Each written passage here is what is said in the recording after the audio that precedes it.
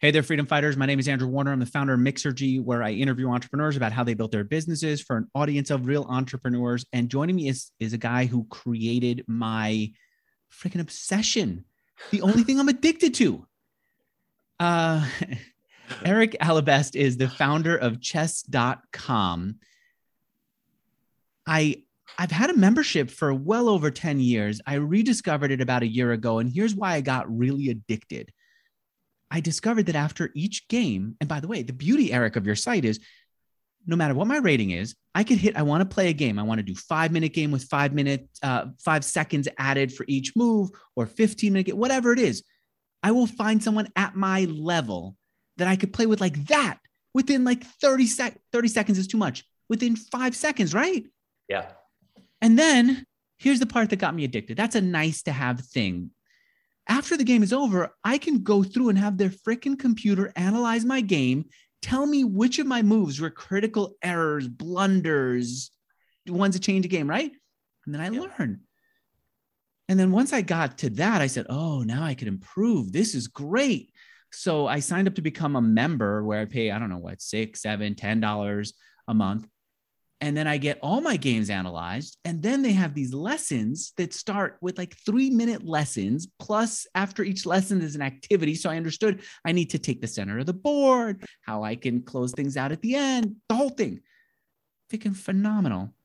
And so I'm now addicted. And even if I don't have enough time, Eric, to play a game, if I'm like waiting in line to get a pizza here at Arizmendi in San Francisco, what I will do is I'll do puzzles while I wait, because I've discovered that I have a problem with the end game and I want to get really good at it. So you've got puzzles, and while I'm waiting, I do.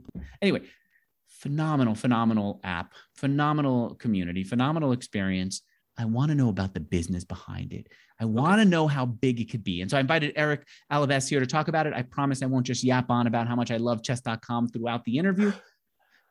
We'll say this. I went to sleep last night, like I do every night, watching Gotham Chess on YouTube play on chess.com. Yeah. That's how addicted I am. All right. It's not just me. We're going to find out how big the business is thanks to 2 phenomenal sponsors. The first will host your website right. It's called HostGator. Go sign up at hostgator.com/Mixergy when you want a website. And the second, when you're ready to create a membership site for your own business, go to memberful.com/Mixergy, and they'll let you set up membership software for free. But first, Eric, good to have you here. Thanks for having me here. And I appreciate all the shout outs on the product. You explaining that product back to me made me feel super validated that you're catching the vision of like exactly what we're trying to do. And that was a really great moment for me. Thank you. And you know what? A lot of people in our world who are in it. So if I tweet it out, people, or if I talk about it, everyone's going to want to play. I'm not going to play with them. I like my anonymity. I like to just be a part of the community, not to play against others. Yep. So I have my own little space here, but I highly recommend people sign up and get addicted to it. It makes you smarter. Eric, what's the revenue in the business? It's twice as much as it was last year. And it's twice, and it's that year was twice as much as the year before. And that year was twice as much as the year before. So I'm not going to give you a total number. Will you give me ballpark? Are you over 50 million in revenue at this point? Yeah. Okay. Over 100. Will you say that? And then I'll leave it there. Not quite yet, but we're trying. Somewhere between 50 and 100, and you're getting there. Okay. Yeah. And here's the amazing thing. My brother's even more addicted. That freaking guy is on the free plan forever. So there are a lot of people who are playing and not even paying. Then there are people like me who want the analysis, the courses, and all that stuff. We pay monthly fee. And that's great for us. Like, we are just happy to be the truth is, this didn't start as a business. This started as a passion project. And we're just happy that people like it. And if they want to use it free, if they want to pay, it's all great. And for us, the revenue that we get, we just want to turn around and make the product better. We want to put the money into the community, into the content. We're just super happy about that. Eric, let me challenge. I love you, but let me challenge you on this. I do see, I went back in the Internet Archive. I saw that there was kind of a business model there.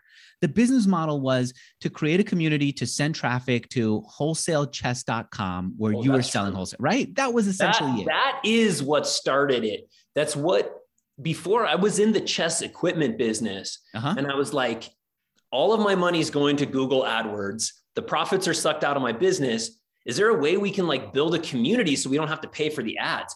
Once I got out and I sold that company that was selling equipment, and I went to business school, and I was like, oh, now I don't have that business anymore. But I had the domain name, and we just started doing it. And then we're like, oh, can we make any money to support this? And we started a membership plan, and we haven't raised prices. We haven't changed our business model in 10 years. And And with one nice addition, the fact that I can buy within the App Store, nice. Yeah. That's a nice addition. But let's go back then. Let's understand exactly how the whole thing evolved. Wholesale.chess.com was you selling chess pieces. I'm on it. Why were you selling chess pieces at all? Why do you think that there was business to be had in selling not just even one, but lots of chess pieces, chess parts? Well, now you're like diving back into all of it. Let's go memory lane. Let's understand how you got here. Okay. So there's the story here, which is, I started teaching chess to kids in college as a business opportunity. Okay. And not just like me teaching one student, but I was going into schools doing a free chess assembly and then getting hundreds of kids to sign up for chess clubs and then hiring other college kids to teach those clubs for the material I was writing. While I was in college, I had chess clubs in dozens, like 50 plus schools. And I was making tens of thousands of dollars a year as a college kid going full-time to school.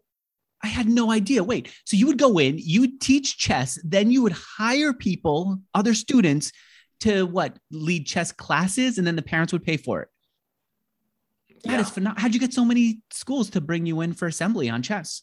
Because I'm like, hey, I'm going to teach every kid in your school how to play chess for free. And I'm going to donate some chess sets to your school.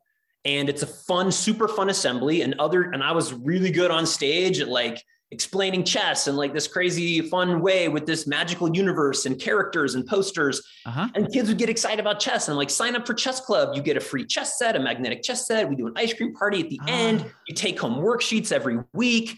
And then we'd hire like excited, like college students who were making more money teaching 1 hour of chess than they were, cleaning 4 hours of toilets for the university. Yep. And they had a bunch of personality. They'd go in, they'd teach chess. We had all the curriculum written out. And then we were just hitting it. And the schools were like, this is great. It's good for us. It's good for the kids. And then principals would talk to principals.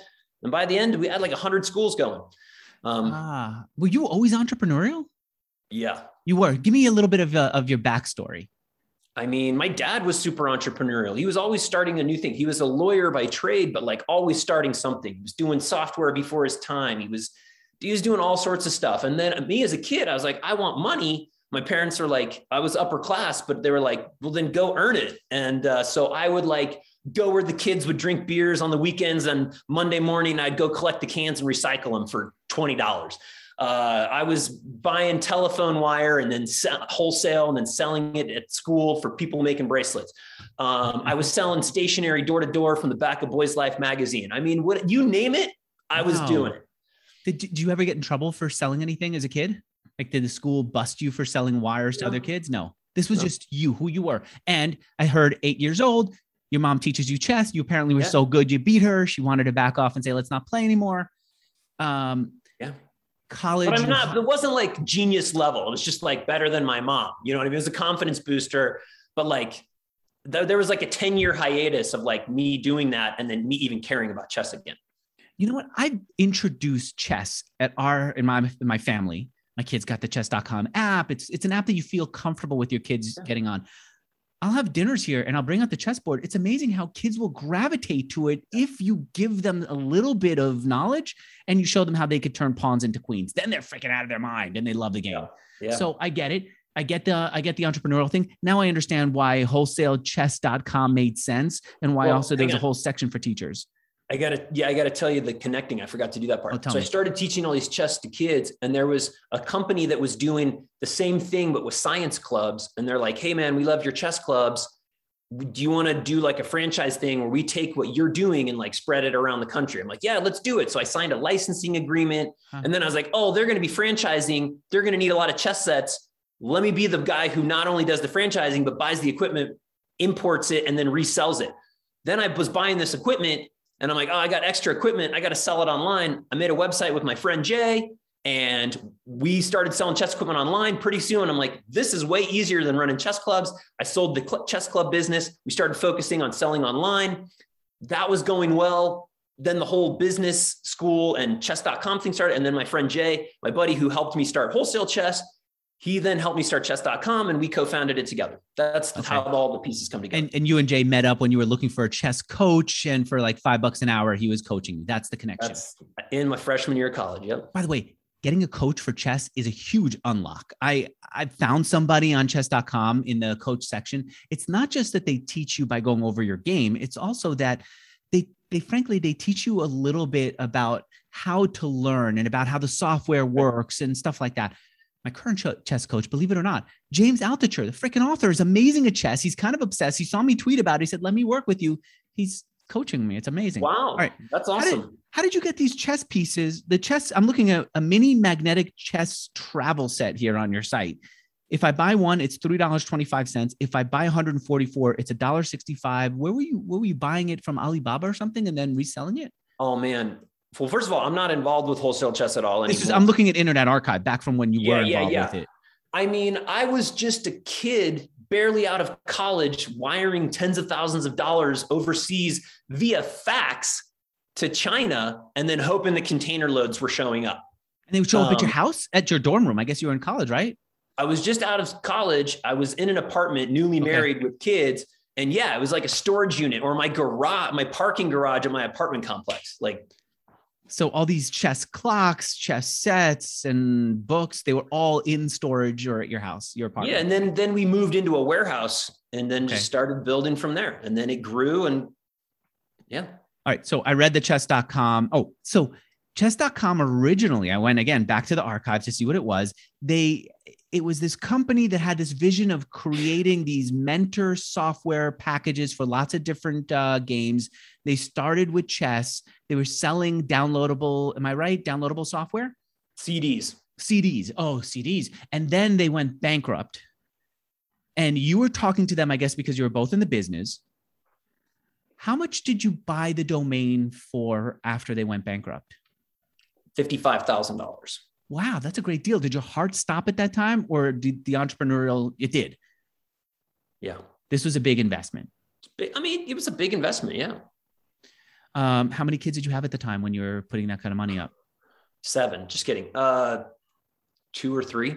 2 or 3. All right. So you have 2 or 3 kids, right? And you got to take care of a family and you're putting 55,000 in, but you had a vision. It seems like if I can get traffic without being dependent on Google, it's helpful. I can monetize it.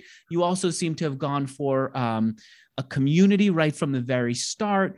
Yep. You hired people from India to do this. This is back before outsourcing was a thing and communicating in general remotely was challenging.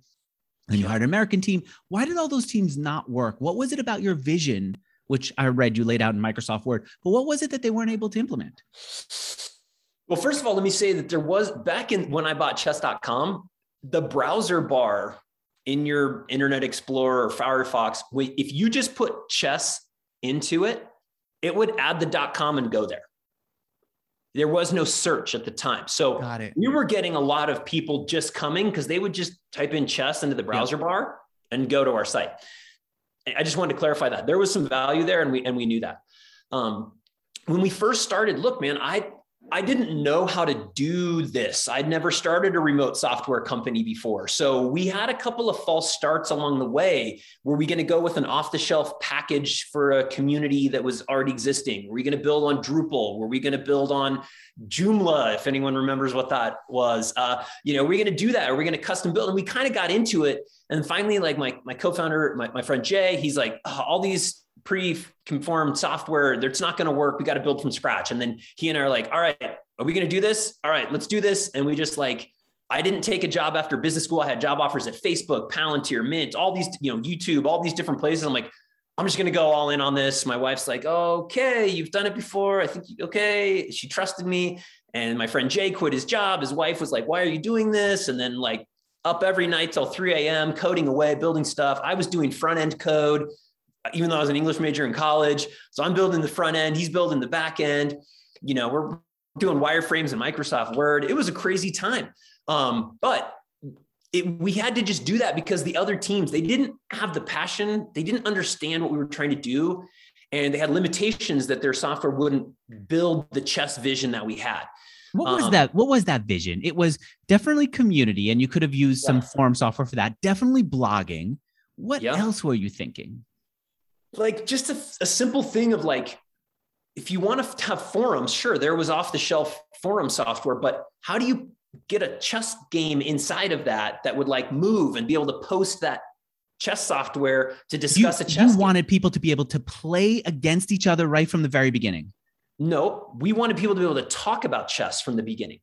That's why one of your old blog posts said, I want chessboards everywhere. You wanted people to be able to put in the board to show, here's my game, not necessarily play against each other. Right. We thought that people would keep playing on the many sites that they were playing on at the beginning, because building a chess serving software sounded insane to me at the time. So there was like ICC and Fix and Yahoo Chess, and we're like, you can play there, but then you can't talk about it there. So come here. We're the MySpace of chess. This is your profile. This is your rating. Share your games, build your profile, add your friends, talk about it in the forums. That was the initial vision. But then people came and everyone's like, hey man, we also just want to play chess. Can you make that for us? And we're like, okay, fine. And then let's pause on that for a second, because the MySpace, I was wondering if that was just a put on, like you saw that everyone's talking about social networks and I was wondering, are you just pretending to create the MySpace of chess, or because every reporter seemed to be looking for niche MySpaces, or were you really thinking that way? And you were. This was you saying, I want to create a community, not MySpace and Facebook for everyone, but a smaller version. Got it. Yeah. And money would come from advertising and product sales. That was the original vision. Yeah. Okay. One other thing. In the in the TechCrunch article about you, it said you had 10,000 members, which was not huge, but it also said something that I saw over and over again. It said they have this community, blog, whatever, and pop. And even on the early version of your site, in your blog post, you talked about how you had this vision, I guess, for giving people email addresses. Is that a thing where you thought it would be andrew@chess.com? Yeah. Because like Yahoo was doing it, Gmail, actually Gmail wasn't even necessarily out at the time, but like Yahoo, Hotmail, and email was like the thing. You had MySpace and email. That was the internet. And we're like, people are chess players. Like, who wouldn't want a vanity email, And they would pay for chess.com vanity email. Right. Because there was a business of doing it. By the way, one small correction, Gmail was around. Here's how I know it was around. Okay. You commented on that TechCrunch post and you put in your Gmail email address because the chess.com email wasn't there. Oh, okay. It was there then. Yeah. So then, great. I'm not going to reveal what that is, but you put it in there. And dude, was there like hate? And like, here's the second comment on that post, July 8th, 2007. Chandra B said, yet another social network. Yawn. No slam on chess.com. But when are we going to see some real web innovation? So far, all I see is rehash of the same stuff over and over and over. Worse is that TechCrunch gives them coverage. And it's like it went back and forth. There's some people who felt exactly like Chandra, and then other people who thought the exact opposite. This is amazing because I want to talk about chess with other people. But I guess everyone was thinking that small. All right, let me take a moment, talk about my first sponsor, and then we'll talk about how you address this demand for playing games. First sponsor is HostGator.com. Let me ask you this, in fact, Eric, if you were starting today, not the Eric of today who's got a successful business, not even the Eric of high school or college. Let's go back to elementary school. I give Eric a brand new site hosted on HostGator.com. Andrew Warner pays for it. What's the innovation that you put on? What would you today put on? What would the Eric of then in the world of today put on? Let's give people some ideas of what they could launch. Oh man, there are so many opportunities still to make amazing sites. And for all the people who say like web is dead, like it's all mobile, that's not totally true. Like chess.com's 50% web. But anyway, ideas. I mean, I think there's still room for niche communities. I think there's a lot of room for like a public benefit type stuff that like mixes business and goodwill and charity. Man, you're putting me on the spot here. Do you think that anything that there's a new game that pops up, people could do a web version of it, not mobile app first, and let people pair up? You can do both. In fact, I mean, I've talked to several companies that have mobile apps only, and they're like, dude, your web strategy, we've been building mobile apps, but like your web strategy crushes it. And like, yeah, it does. You mean chess.com's web strategy? Yeah. Okay. People, whether it's one of these ideas or maybe new community using just plain community software or something else, if you need a website hosted for anything, frankly, even if you have a local store and you need a website hosted for it, go to hostgator.com/Mixergy. When you use that /Mixergy, you'll get the lowest possible price. And they've got great service, already low price. Yes, you'll get a lower price when you use my URL, but it's dependable. And that's the amazing thing. I've been hosting on them for years, and I urge you to go host with hostgator.com/Mixergy. All right. I saw the first version of the game. It wasn't immediate real time. It was multi-day games that you were letting people match up for. That's the thing that you did. Yep. It was turn-based, like little lower pressure, easier technology as well. Easier for you to create. And you created it yourself. Jay created it. I made the front end code. And by that time we had a guy named Matthias who was working with us, building a chessboard you could use. So it was. Who's Peter? Is it Peter? Piotr? It sounds like. How is it pronounced? I don't know. It's pronounced like Piotr. But I call him Piotr just because it's easy English and I'm lazy that way.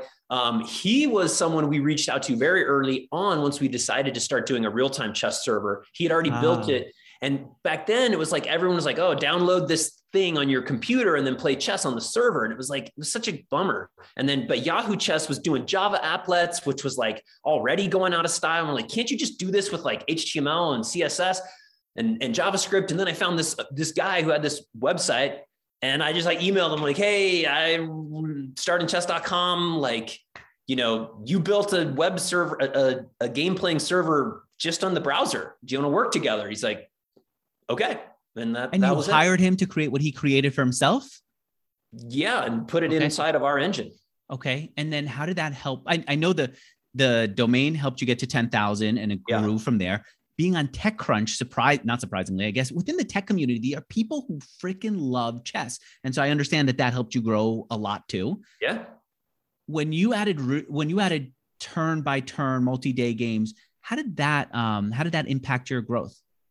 Oh man, I'm so old, and that was so long ago. I don't was that significant? So it wasn't significant. It wasn't like significant. It shot up. Yeah, because it just made it when the people came in and there was traffic. Like it wasn't just come in and look and leave. It was come in. Definitely, it was one of the features that really got people to stick around. But again, it was only web and it was turn-based. And if you didn't remember, then we'd like send you an email. But of like real-time push notifications and multi-platform play. We don't have that. Yeah, that didn't exist then, but today, yes. All right. So that was the next level of growth.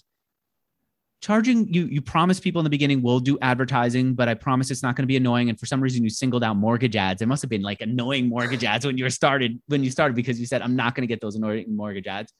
What was your, the first step into membership? The first step into membership was taking this out of bankruptcy product, Chess Mentor, making a web version of it and letting people do a subscription every month to get that content from the CD to the thing. Because it was Chess Mentor. It was content, educational videos. It was the CD of the teaching software that was owned by chess.com. When I bought so it wasn't software that teaches you how to do it. It was videos teaching people how to play. Am I right? No, what was it? It was text and chess moves together in like in an interactive UI to kind of help you improve your chess. Okay. It's similar to what we have now on lessons that you talked about. You watch a video and then you do the interactive challenges after. Yes. It was no video, all challenges with lots of text, and it was a bit unwieldy, but we took that product and put it in the web version and then started memberships. And charge for it. Yeah. Good revenue back then. I think this was a time when people weren't comfortable paying for membership. Yeah, it worked. It was. Okay. Yeah. All right. But I had sold my chess teaching business for some amount of money. I sold the chess equipment business for a fair amount more money. I also made a lot of money while I was in business school doing domain name arbitrage and other kinds of things, which is a whole other story. I had a bunch of SEO sites that were pumping out money and doing weird stuff. Anyway, so I was also investing a lot of money into chess.com. So we were burning, a lot of money each month through the hires, and all of that was coming out of my pocket directly. And every single VC I talked to, I won't name names, but every single one I talked to was like, there's no way chess will ever be like large enough to be investable. Okay. And meanwhile, you did say in an early blog post, we might need to take on debt or equity, which was kind of weird for a startup entrepreneur to say we might take equity. It's not like, excuse me, debt. It's not like there are people throwing out. We did. Oh, you did? From who? Who lent you money? From my friend's mom, $70,000, 3-year balloon. Wow. That's phenomenal. Why didn't you take equity? Because no one would give me money. She just wanted to make sure she'd get her money back. And she said, this guy, Eric, is good for it. He'll figure it out. Yeah, I gave her like a 15% return. Wow. I can't believe it. Meanwhile, there was a competitor that did take equity. I forget how much from like True Ventures or something, right? Yeah. You ended up acquiring the domain, nothing else. And their user list, which ended up being meaningless. I mean, it's a deal I regret, but we didn't know at the time. Well, we eventually got all their users anyway. Like it wasn't that helpful. It was a bad deal. For me. It seemed like also created a little bit of frustration because you couldn't keep their software, which meant that people who had accounts there couldn't use it with you. They'd have to create new accounts. Yeah. And some people were pissed at that. Yeah. All right. By the way, I feel weird saying the word pissed with you. I feel like you're not somebody who uses that kind of language. I am somebody who uses that kind of language. Trying to get a sense of it. All right. So then that helped the business grow. It seemed like you were always remote, right? Always remote. Team. Why? I mean, do you know how much money it costs to pay somebody to build software for you in Silicon Valley? I mean, but you could still build outside of Silicon Valley and have an office, have people show up, have a place for you to show up. Yeah, but it's hard to find people all together who love chess and love doing that stuff all in the same place. Like we get to choose from the whole world. We get people who are great at what they do. They love chess and we can afford them and they're loyal to us. Our turnover at chess.com is like 1% a year of people leave our company. Meanwhile, you're at like 250, 300 people now. Yeah. Wow. All right. And so you're remote. Did you do a lot of hiring from Upwork? I did. You did. How did that work out for you? Great. I love Upwork. This is not sponsored by Upwork. Yeah. I love Upwork. Uh-huh. They were awesome. They used to be called Odesk. I had a hard time getting used to the name change, but yeah, I mean, content people, we'd find developers to do special projects, a lot of, full-time hires. It was awesome. Yeah. I saw a video you did. And you also said, I guess at the time it was also hard to pay people internationally. And the fact that they made that easy was a big win for you. Oh, absolutely. Still does. All right. So you're continuing the whole business. How do you and Jay friends? Yeah. Still, you are. How do you guys stay friends with all that's going on? Well, he actually left the business, left the company years ago. We did a separate side venture, 9 years ago. We're like, I don't know if chess is ever going to get big enough because we heard that story and we're like, we should probably do something just to make money. And so we bought exercise.com and we're like, we'll make money on that and just do chess as a passion. Oh, wow. Okay. And that we raised money and like fell on our faces. Why? And I'm like, I'm just going to go back and do chess. And Jay's like, I'm going to go do something else. Okay. And that was that. Oh, wow. So I didn't realize there was a period where chess.com was not successful. I know you're profitable from day one, right? But it wasn't successful and it wasn't profitable. We're profitable always, but it was like the growth curve, man. If someone said like overnight success, 15 years in the making, absolutely true. Like we've been grinding at this for so long. And we just, when you're growing 30% a year, starting from nothing, like it just didn't have the, we also got a little bit excited by the Silicon Valley, raise money, go big, make a bunch of money at once. And I had business school friends doing it and people talking about it. There was a lot of pressure to do something big. So we're like, all right, chess maybe isn't big. We'll go do the big market. Chess is a tiny market. We'll do all the same amount of work, but instead of getting a small reward for doing it here, we'll make a bunch. And it didn't work out. It turned out we weren't passionate about it. We weren't willing to sell our souls about fitness, and it didn't work. Can you tell me about that? I didn't see exercise.com. What was exercise.com? Exercise.com was an SEO play into a community with content. Oh, this is around the time the bodybuilding.com was doing phenomenal. And I forget what it sold for. And you said community for people who are working out with SEO, and then revenue would come from where? We would get content producers to put their programs on our program, on our platform. and we would handle the community, the payments, the videos. We would handle like all the kind of, so if you were a fitness person who like could get a video shot, but you didn't have all like the back office okay. Anyway. I see it now. Reach Your Goals, simple online exercise programs. People find their program and then they pay for it, and you split the revenue with the creator. Yeah. Why didn't that work out? That seems like a pretty solid model. How many more hours do you have? Just kidding. It didn't work out because we didn't feel the passion for it. And we just didn't discover what it was. And the other thing is that like, chess and games are exciting for people, and fitness is like a chore for people. So some communities like Strava work because they have passionate people who want to do it. But like selling fitness to people who don't love fitness is really tough to do. And frankly, the people who are successful at it, I'm not sure I like their tactics. It's more the info marketing world that was going on. Right. Yeah. And got it.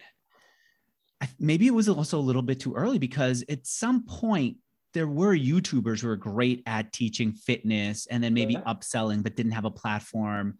Maybe Skillshare. No, I don't know if Skillshare ended up being their platform. All right. And so you continue with chess.com. Why didn't you go and get a job and say chess.com will be my side thing? I mean, it's so fun.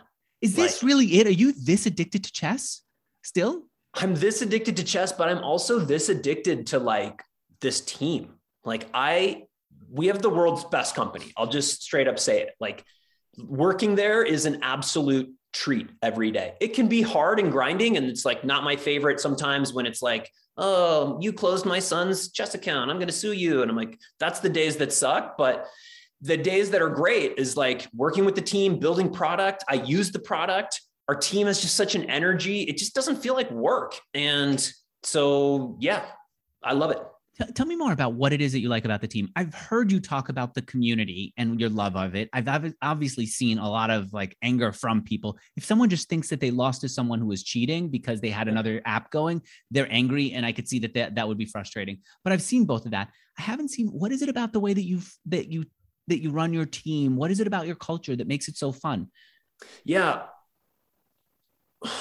Well, you should probably ask some other people who work with me to get a better opinion, but we have a very balanced view in that, like, this job, like we don't track people's time and we're not like slave. It's free. You want to take time off in the middle of the day and go walk your dog, you can, as long as you're getting your job done, no one's checking on you. So it's like a very, we work hard, but in an unstructured, like coercive way. The other thing is that we're kind of all bonded around something we love and enjoy. And even if it's like a hard part of the job, which is like closing accounts for abuse or reviewing avatars or, doing some of the part that's less, exciting, you're still doing it in a chess environment. And it's really fun that way. And then, I got to say, like, a little bit, it embodies kind of what a lot of the stuff I learned at Stanford Business School, which is a lot of like servant leadership and a lot of like radical candor and a lot of honesty and like, good values, I would say, of like really just building and caring about the people who are there. And it goes all the way down through our whole team. And we hired people who embody those values and, probably more of a family feel than it is company feel by far. How do you do that? How do you do it remotely? Is it a Slack thing that you do? It's Slack. What do you do on Slack that allows you guys to stay connected in a way that most people, even in an office, don't feel? Tons of memes. No, it's, there's a lot of good communication. When you run a remote company, you have to get good at writing. You have to be able to clearly put out your ideas very economically. And also you learn to emote more through what you write. Some people have a hard time putting their emotions into writing. And then you're like, not sure if they're mad or if they're joking or whatever, but like, there's a skill there that writing helps you be clear in your thinking, because you can't just like say whatever words, you have to like write it out. So there's clarity of thinking. And then you have to be intentional about what your emotion is that you're putting out there. And so I just put a lot of positivity into all my communication, and that radiates out. We could talk a lot more about that, but, we also, I write a lot of emails to the team.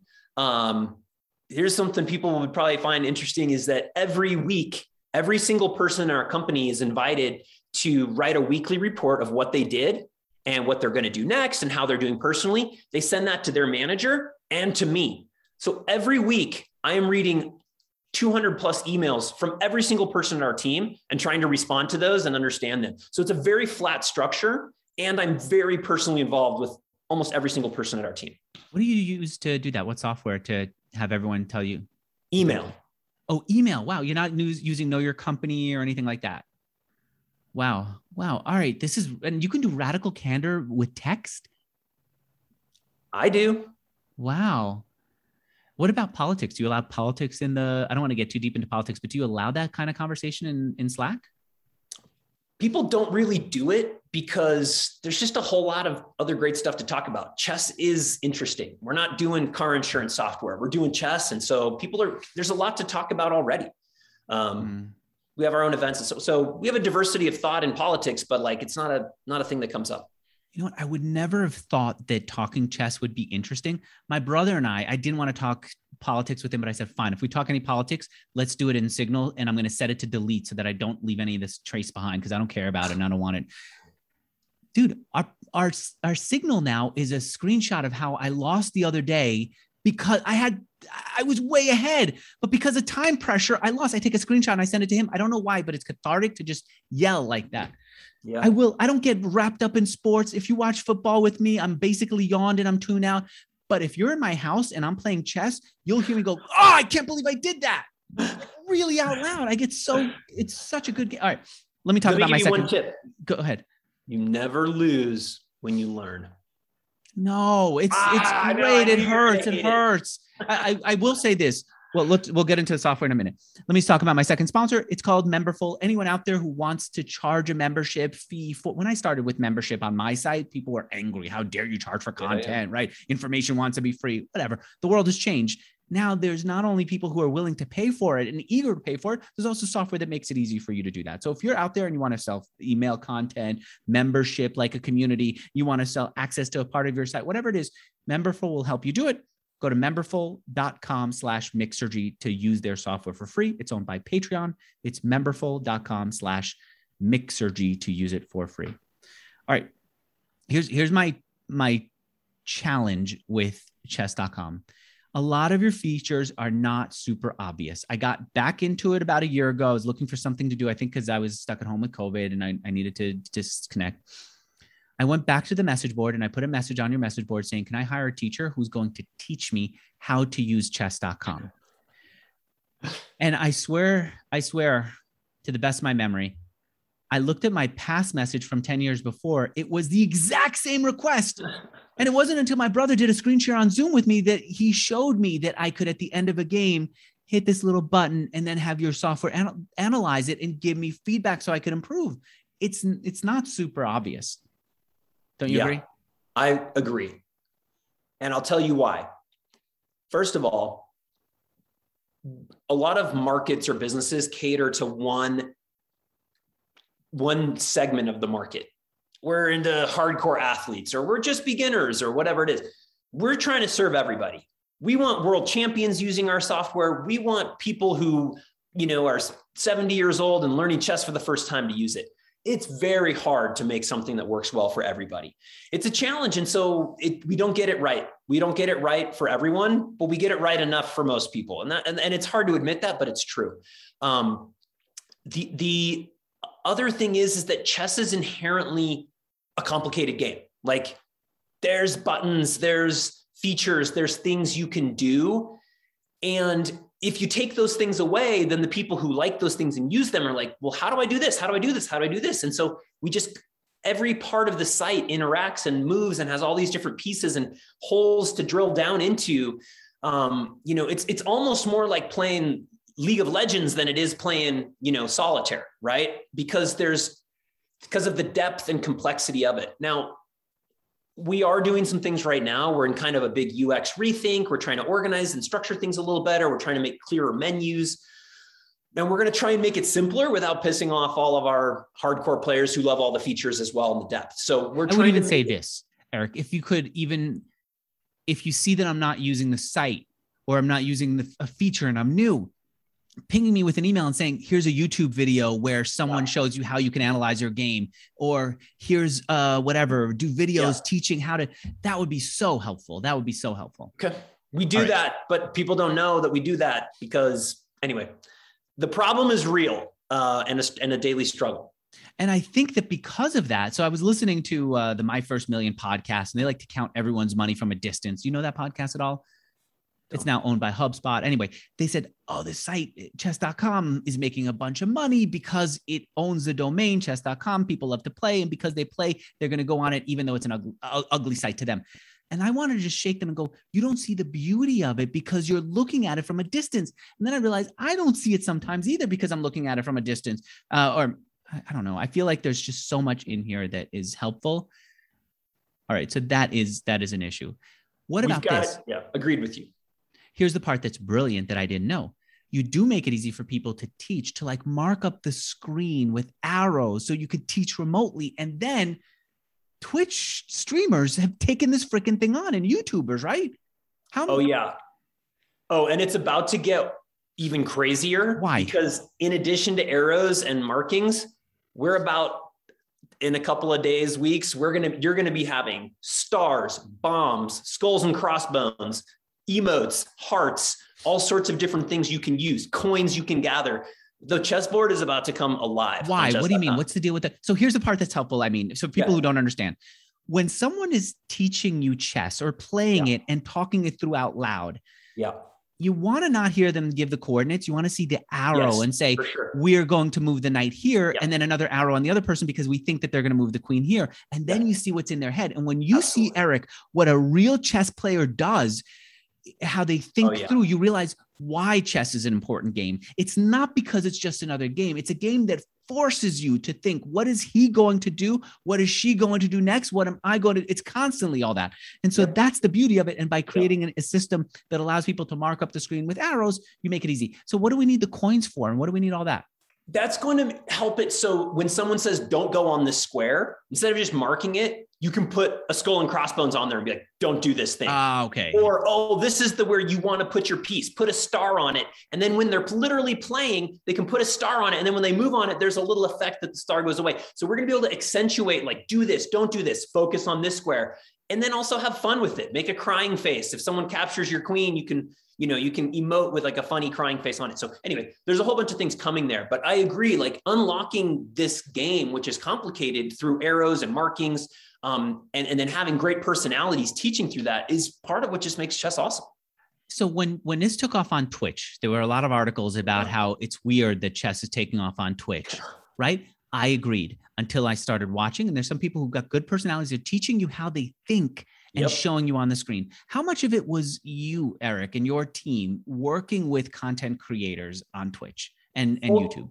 Full credit to Danny. He's our chief chess officer. Full credit to him for both the vision of what this could be, and then the relationships to make it happen. And then the example of doing it himself a lot.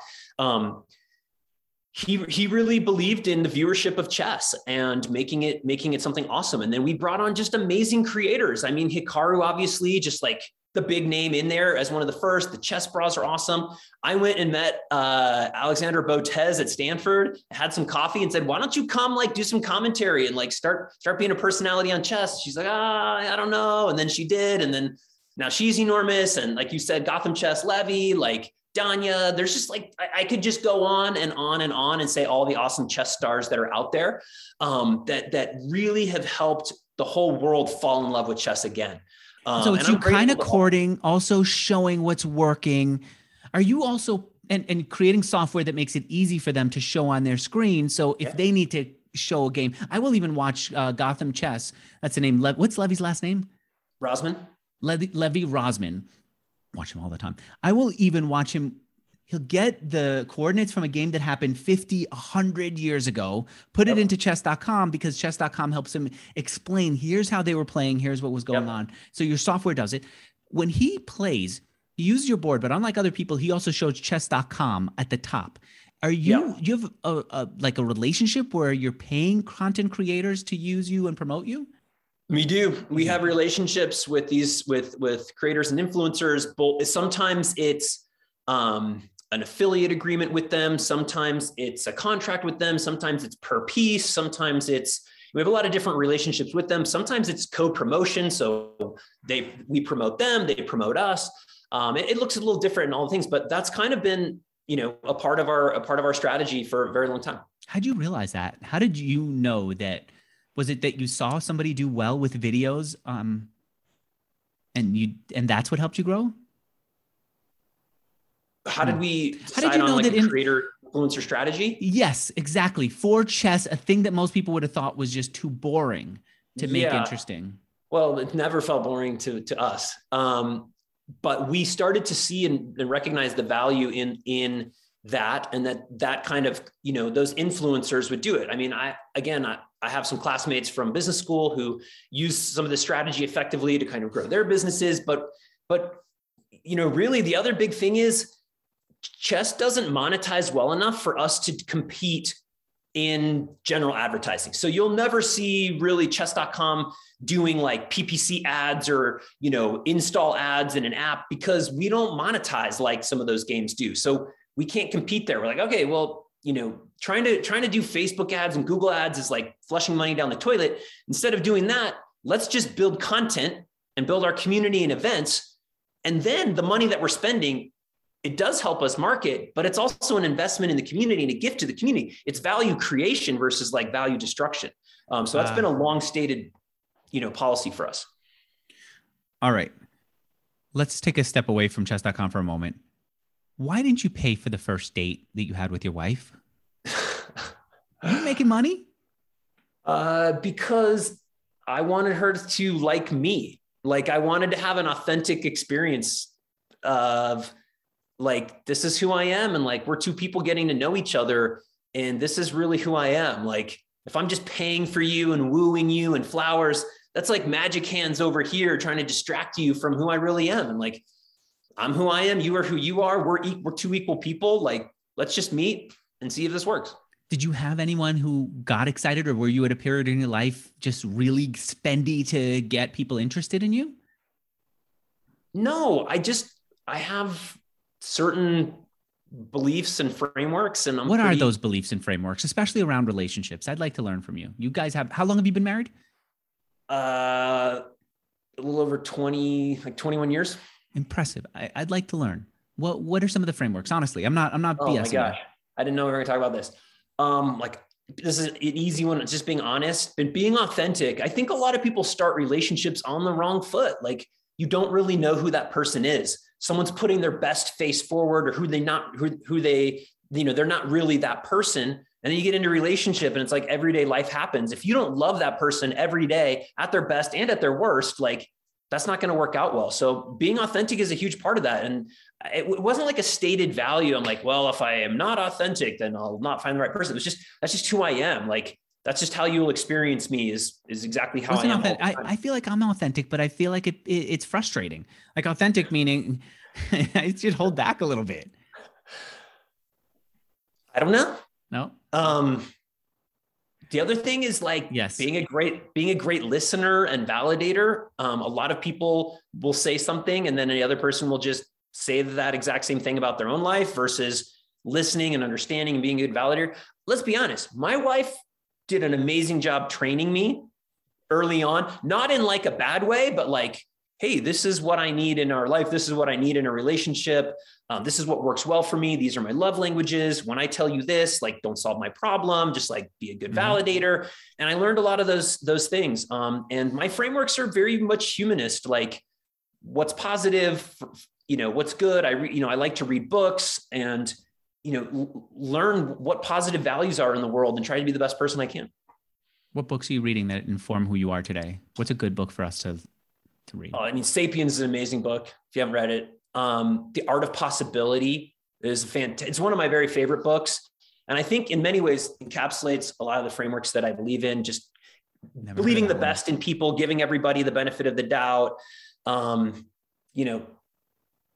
Everything's invented. So make the best invention you can. Anyway. All right. I'm going to finish off with just requests to you. I think you've got a really good company there. I think you've got a great team. You used to write a lot more about your vision for the business. I'd love to see you get out and say, here's how we think about managing remote team. I think you did it back in 2017 or so, but when everyone went into COVID, I know your traffic jumped, and it's because people were at home, right? And then you also had, what was it? It was a bunch of things that came together. There was also that movie on Netflix, Queen's Gambit. But you weren't out there saying, we've done this now for 15 years. Let me tell you what we learned. Let me pass it on. Let me be the guru. Here's where you were the guru. Why aren't you doing that publicly more? I'm kind of a private person. Like, I don't do this very often. I did it because you asked. I like to invest in my team and spend all my time in there. I mean, I probably do have a bunch to say just from my experiences, but I'm kind of private and I like to work on my company. I know. I didn't think you'd say yes to me. And I said, all right, I don't see anything. He only said yes to his wife for podcast and his friend's wife for her podcast from like business school. I was glad that you did. And so I'd love for you to do more of that stuff, but it seems like that you're saying that's just not who you are right now, right? Not right now. I'm so busy. I mean, we're super understaffed. I mean, we're 300 people. We should probably be 400 people. We have a huge opportunity ahead of us to grow Chess even further. We're in a huge growth phase right now. We're trying to add to the team. We're trying to hire as many people as we can. We're trying to transform from hobby chess company into like, a different type of company right now that really is globally guiding and getting more and more people into the game of chess. So what about Bonobos? You do help personal friends. You created the first Bonobos website, right? Didn't you? Another friend from college. I did. Or from business school. Yeah. You were helping him out. You built up the site. I read from his blog post years ago. I forget the founder's name. What is his name? Andy Dunn. Andy Dunn. Yes. He did a Medium post years ago. And he said that you basically in like your driveway or something helped him build his first site. Why'd you help him with that? What's the connection there? I just get super excited about new ventures. I liked it. I liked what they were doing. I was in business school and right out of it. And I just want to be helpful. I really love entrepreneurship. I love starting an idea and taking it and going with it. And I'll just say, this isn't a plug because it's not live yet, but my friend Andy Dunn, who started Bonobos and a classmate of mine, he and I are working on a new business together. I'm an advisor to his company. What is it? Investor. It's called Pumpkin Pie. That's all I'm going to say for now. Oh, wow. All right. Can't even find it yet.